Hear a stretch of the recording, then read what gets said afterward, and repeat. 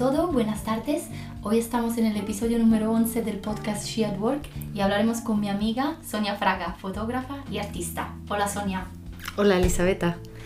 Bueno, pues tu vida profesional es súper interesante, súper distinta a todas las que hemos estado escuchando aquí. Tú eres una artista y una fotógrafa y estas dos cosas las haces para vivir, ¿no? Sí. Cuéntanos más.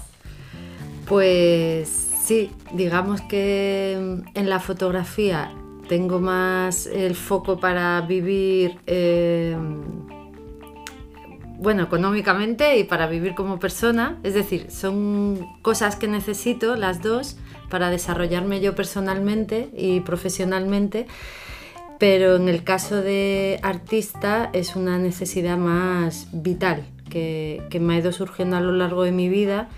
Y que el foco no está en ganar dinero, sino en hacer lo que siento, lo que necesito hacer y bueno, si luego llega una compensación económica o lo que sea, pues genial, ¿no? Pero parte más de una necesidad interior, digamos que muy fuerte.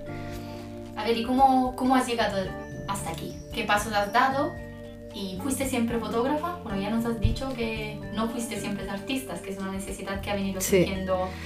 ¿Y pues, la fotografía?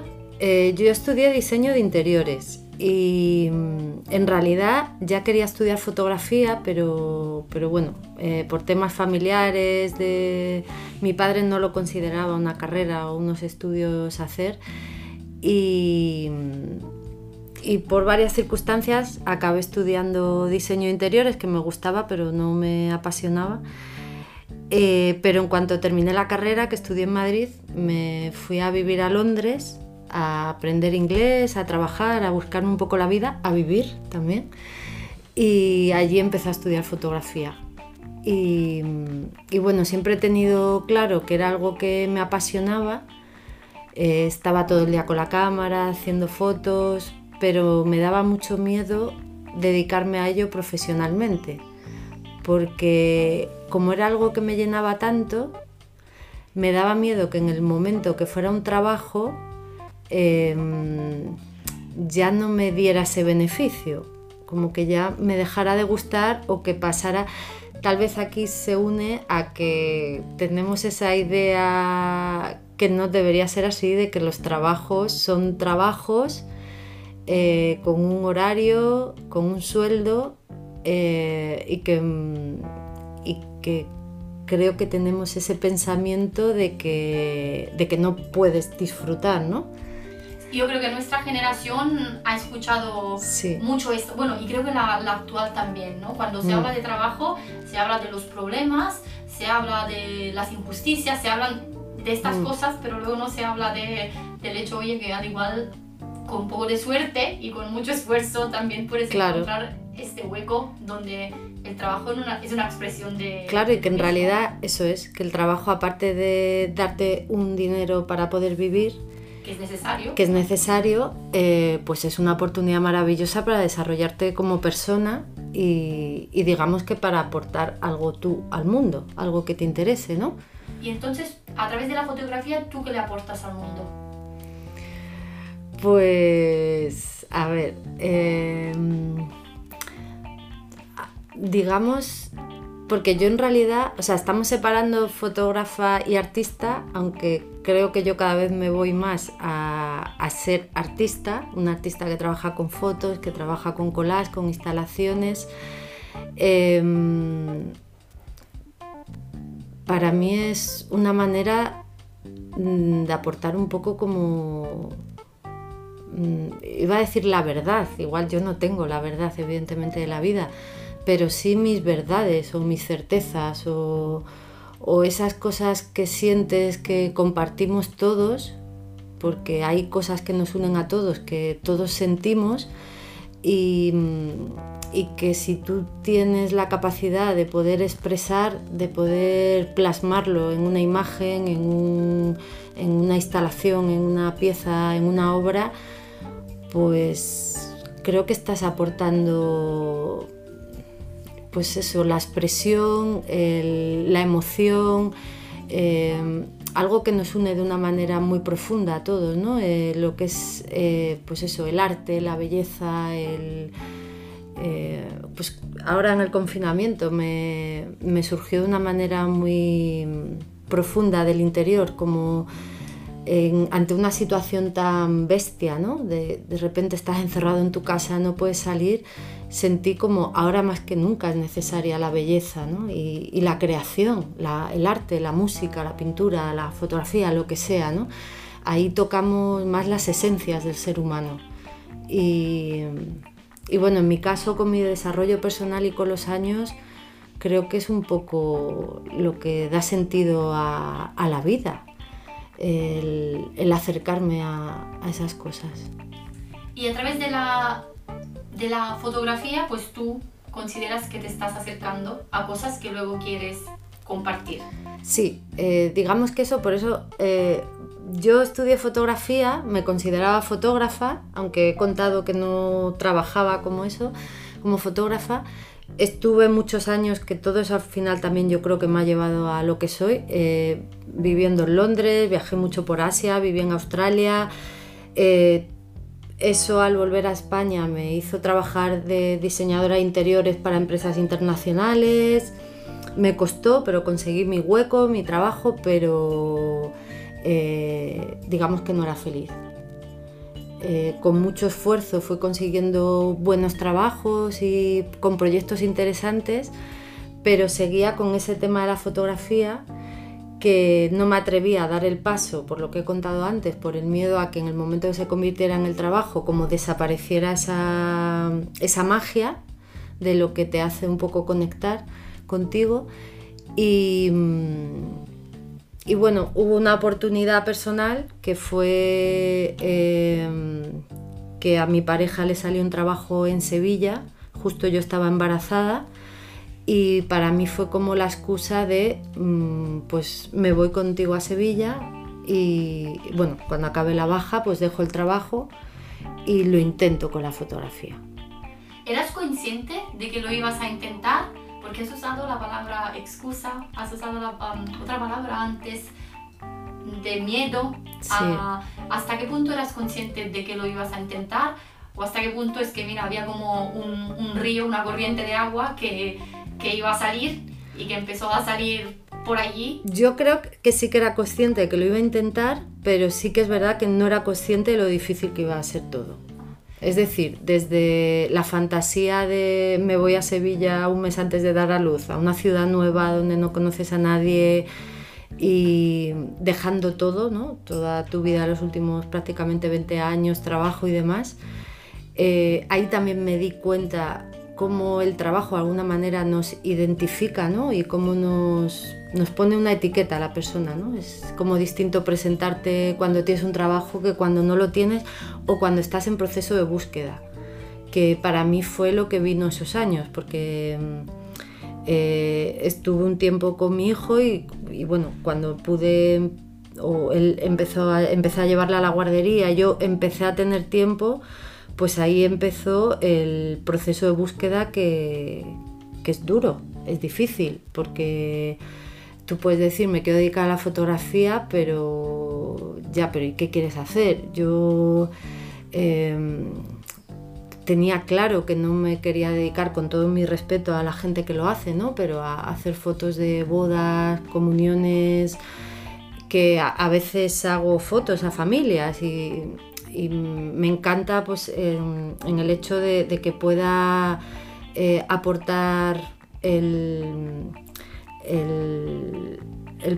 no me sale la palabra, como el poder inmortalizar, ¿no? Un momento y el poder ofrecerle a una familia unos retratos, pero digamos que tenía claro que yo no quería que esa fuera como mi línea de trabajo y, o sea, creo que partí de sé lo que no quiero y de fantasear mucho, ¿no? Que es algo que también que me he dado cuenta que lo he hecho mucho desde pequeña. Y bueno, cuento una anécdota, que además es justo un amigo que viene mañana a Sevilla, de casualidad. En Londres tuve un profesor que era español y ahora es mi amigo. Él ahora vive en España y trabaja para medios muy importantes y yo tengo mucha confianza con él. Recuerdo que le llamé y le dije, me quiero dedicar a la fotografía, y su respuesta fue, ni se te ocurra, Sonia, es un mundo súper complicado, no lo hagas.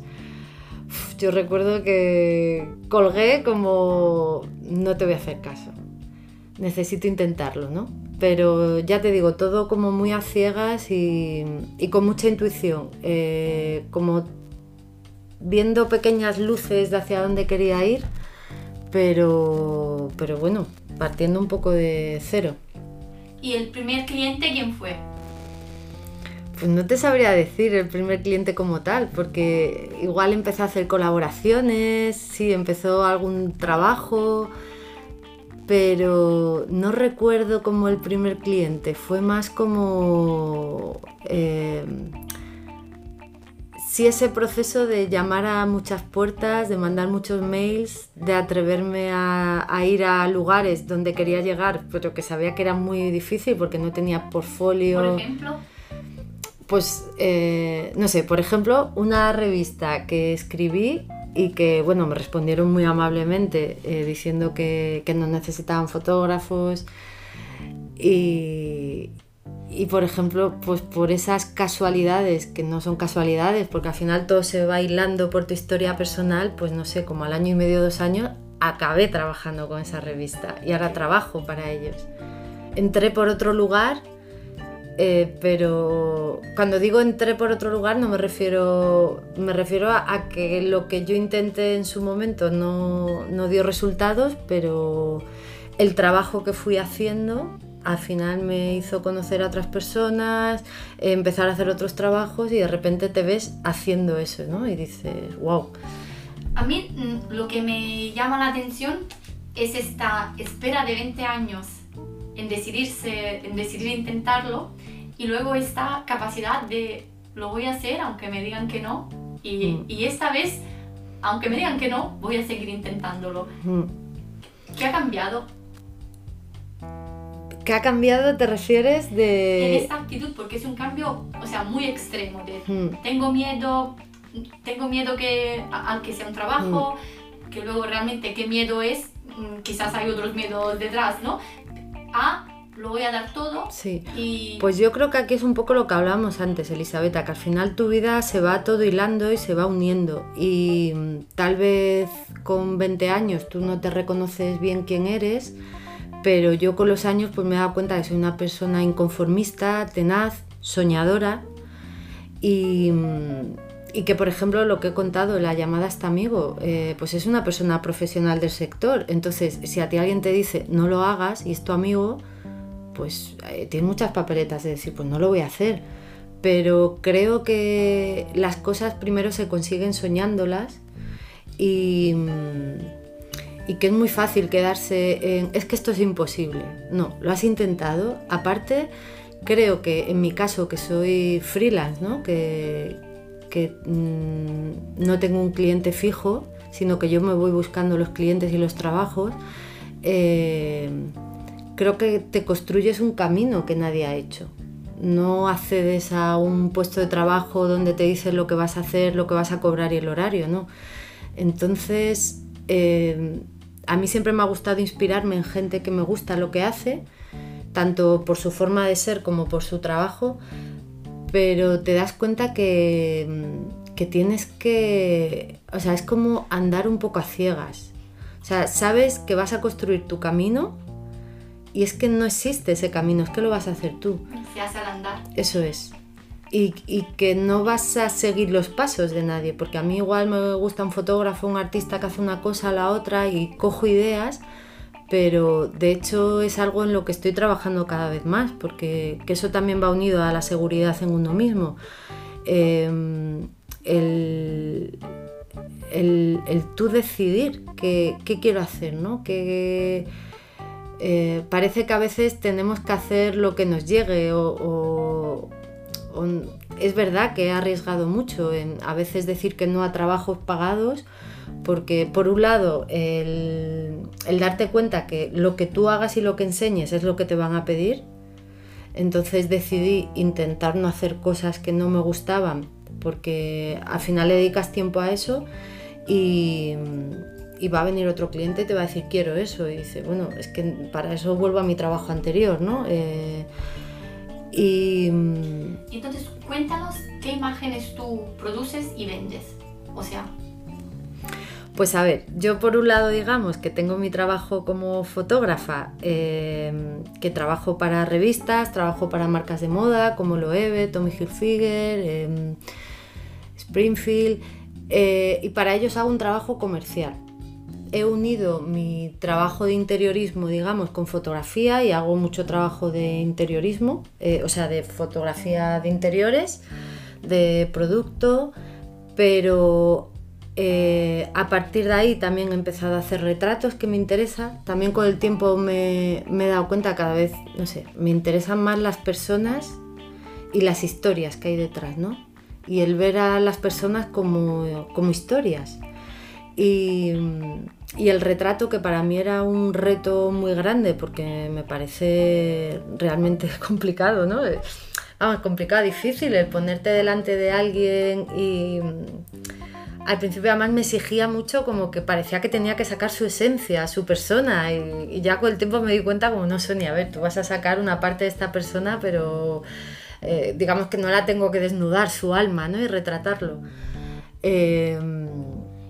¿Tú entiendes mucho de una persona viendo una foto?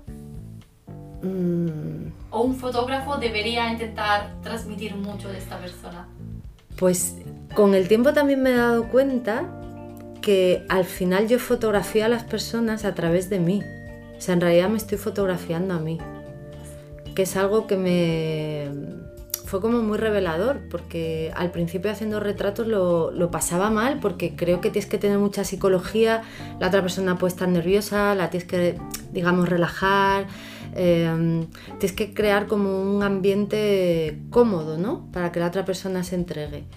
Y tú a la vez estás preocupado de hacer una buena foto, entonces me desbordaba un poco. De hecho, hasta llegué a pensar en dejarlo, ¿no? Y estaba trabajando con una revista que para mí era una oportunidad, pero entonces, bueno, con el tiempo eso me di cuenta que yo creo que al final tú ves al otro, pero te estás viendo a ti.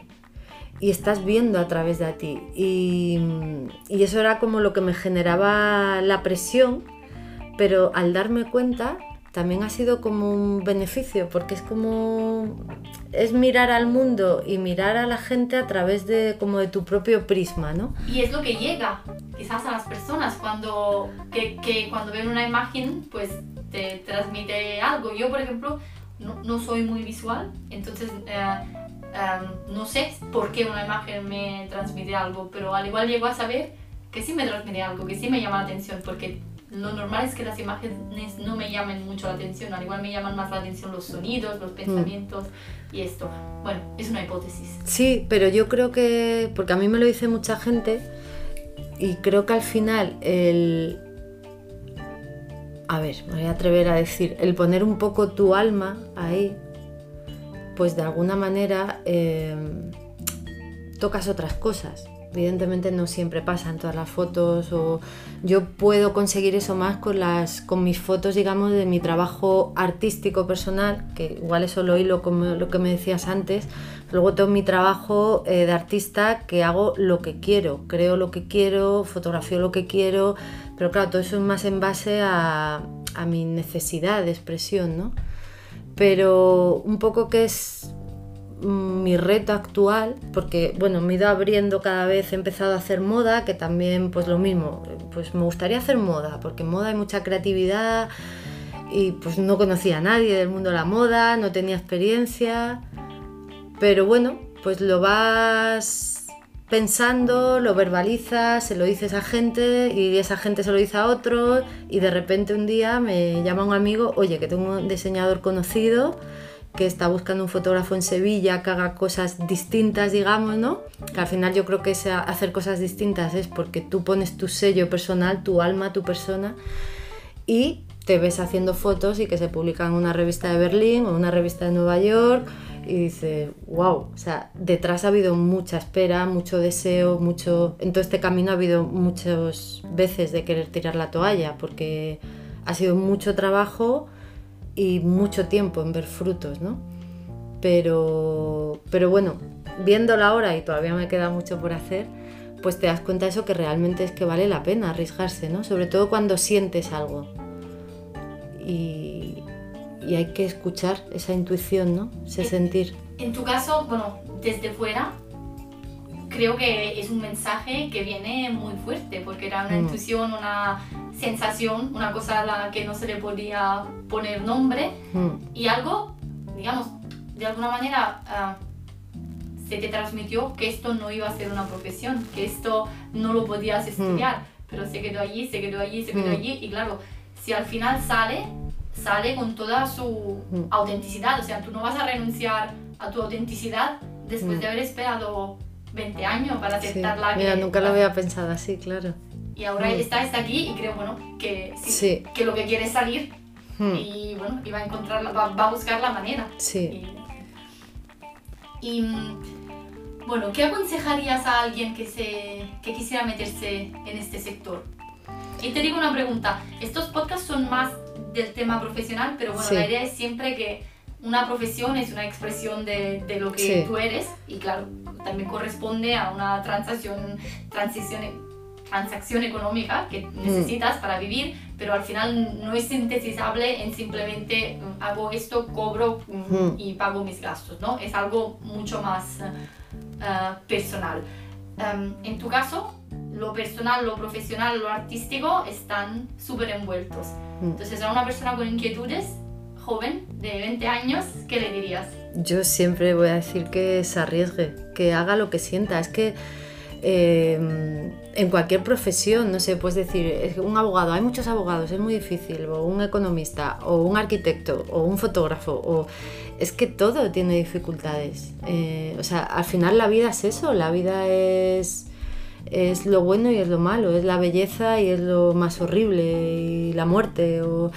Entonces, sí que creo, pues lo que comentaba antes, que hay que escucharse y que, bueno, que pasamos por la vida una vez, que creo que al final estamos aquí para desarrollarnos como personas y como profesionales, porque es la manera de aportar cosas al mundo, ¿no? Y bueno, cada uno en su necesidad y en lo que le atraiga, pues creo que no me vale, de hecho se lo oigo a mucha gente y reconozco que me pone muy nerviosa, es que esto es muy difícil. Bueno, pues claro que es difícil, pero es que si no lo intentas, ¿no? Ese impossible is nothing. Está claro que hay cosas que, de hecho yo se lo digo a mi hijo mucho, que tiene 7 años, y él me dice, mamá, pues claro que hay muchas cosas imposibles. Digo, pues sí, claro que las hay, pero hay muchas que no, y que porque tú digas que esto es imposible de conseguir... Y luego hay muchas cosas que son difíciles, pero como las tienes que hacer, las haces. Oye, que te enseñan integrales con 15 años también son difíciles, claro, ¿sabes? Pero los tienes que hacer y lo haces, pero no lo escoges tú. Entonces, claro, y al final es crearte tu camino, ¿no? Un poco, y es como construir... Y a nivel práctico, sí, ¿tú cómo gestionas esta incertidumbre? Porque también hay el tema práctico, hay el tema... Llegan las facturas, hay que pagarlas, no sé qué clientes tendré. ¿Cómo gestionas las dos necesidades? Pues a ver,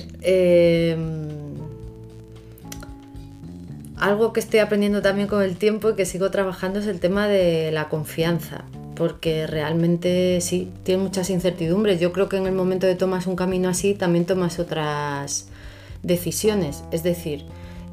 pues yo como asalariada con mi sueldo fijo y mis pagas extras me podía permitir cosas que ahora no siempre me puedo permitir, pero para mí es más importante intentar hacer lo que quiero que tener una seguridad económica. Es verdad, o sea, en mi caso vivo en pareja y he tenido también ese apoyo, ¿no? Pero tampoco, igual si estuviera sola también lo hubiera podido conseguir, te buscas la manera, ¿no? Tampoco quiero ahora decir, no, pues si tienes pareja puedes, si no, no. Bueno, este ha sido mi caso y es verdad que porque durante mucho tiempo ha habido mucho esfuerzo y muy pocos beneficios. Y ahora pues ya, claro, ya tiene, bueno, ahora justo con el coronavirus todo está cambiando, ¿no? Y de hecho se me han caído trabajos, que tenía presupuestos aprobados y clientes, pero pues casualmente al acabar el estado de alarma pues he publicado en la revista Icon del país y se ha cocido todo en el confinamiento, ¿no? Que para mí era como un sueño publicar en el país, más que en el periódico, las revistas que tiene, ¿no? Que me interesan mucho. Y además son revistas que he visto desde pequeña, ¿no? El País Semanal, por ejemplo, que entonces dices, bueno, pues no sé, creo que hay mucho trabajo interior, que no siempre fluyo con eso, porque a veces también te boicoteas y soy una persona pues con mis inseguridades, pero es como el confiar, y creo que cuando te entregas a algo que te gusta y ves que los clientes responden y que cada vez te llaman más y te piden más, y que creo que hay un trabajo como paralelo, ¿no? Por un lado el trabajo seguro, pero claro, si te quedas en eso, igual te ves en lugares que tampoco quieres. Entonces es como que constantemente tienes que estar sembrando y llamando a otras puertas y soñando. ¿Y qué me gustaría? Pues me gustaría hacer este tipo de fotografía, o me gustaría, no sé, para Loewe trabajo mucho y trabajo con ellos en Londres, París, y lo que hago para ellos está muy bien, pero yo miro la campaña de publicidad que hacen con fotógrafos pues muy conocidos a nivel mundial y digo, pues yo quiero hacer un día, ¿no? Una campaña para ellos. Igual nunca lo hago, no. Parece pero que sí, ¿eh? Yo diría que sí. Si miras la trayectoria de los últimos años. Sí, pero dices, ¿por qué no? Y algo que antes no he dicho, que sí que mi propósito es como, digamos, porque yo mi mirada de artista es algo que surgió aquí en Sevilla. Yo, bueno, siempre he estudiado, he tocado el piano desde pequeña, he dibujado, o sea, pero a mí me dicen que yo iba a ser artista y es que no me lo hubiera creído, o sea, no sé, que es algo que a mí misma me ha sorprendido. Entonces sí que a medida que he ido desarrollando ese trabajo de artista y como el aceptar, es que soy un artista, es que tengo una necesidad de expresión, sí que estoy intentando llevar esa mirada personal a lo profesional. Y me gustaría pues que cada vez, que al final un cliente te busque porque tú puedes aportar pues esa mirada de ese trabajo tuyo personal, ¿no? Que aunque yo en mi trabajo personal pues hablo mucho de la fragilidad de la vida, de no sé, pues de la muerte, de muchas cosas muy profundas que igual no voy a hablar en lo otro directamente, pero digamos que toda esa fragilidad, toda esa sensación, ¿no? Que mucha gente me lo dice, que en mis imágenes es todo como muy frágil, muy etéreo, pues me interesa como me gustaría, ¿no? Pues eso, que al final te pidan un trabajo porque tú tienes esa mirada, ¿no? Y en vez de quiero a alguien que me haga esta foto, no, quiero que Sonia ponga su mirada en este trabajo, ¿no? En este tipo de... Incluso me viene ahora a la cabeza, ¿no? Que tú trabajas por casas de lujo y el lujo es bello, pero la belleza es frágil. O sea que también hay una... Sí. Que no es solo brillante y no sé qué, hay algo muy temporal, muy oye, esto se va y disfrútalo, porque ahora está aquí. Claro, sí, de hecho yo voy con toda mi maleta esa de... Me ha pasado alguna vez en concreto en el showroom de Loewe en París, que claro, ahí pues están presentando la nueva colección, es todo, ves a la gente que va, ¿no? Pues eso, es todo lujo, bueno, pues mucha gente que lo que la apasiona es tener esos objetos, ¿no? Y claro, yo lo miro todo desde mi mundo que tú estás diciendo.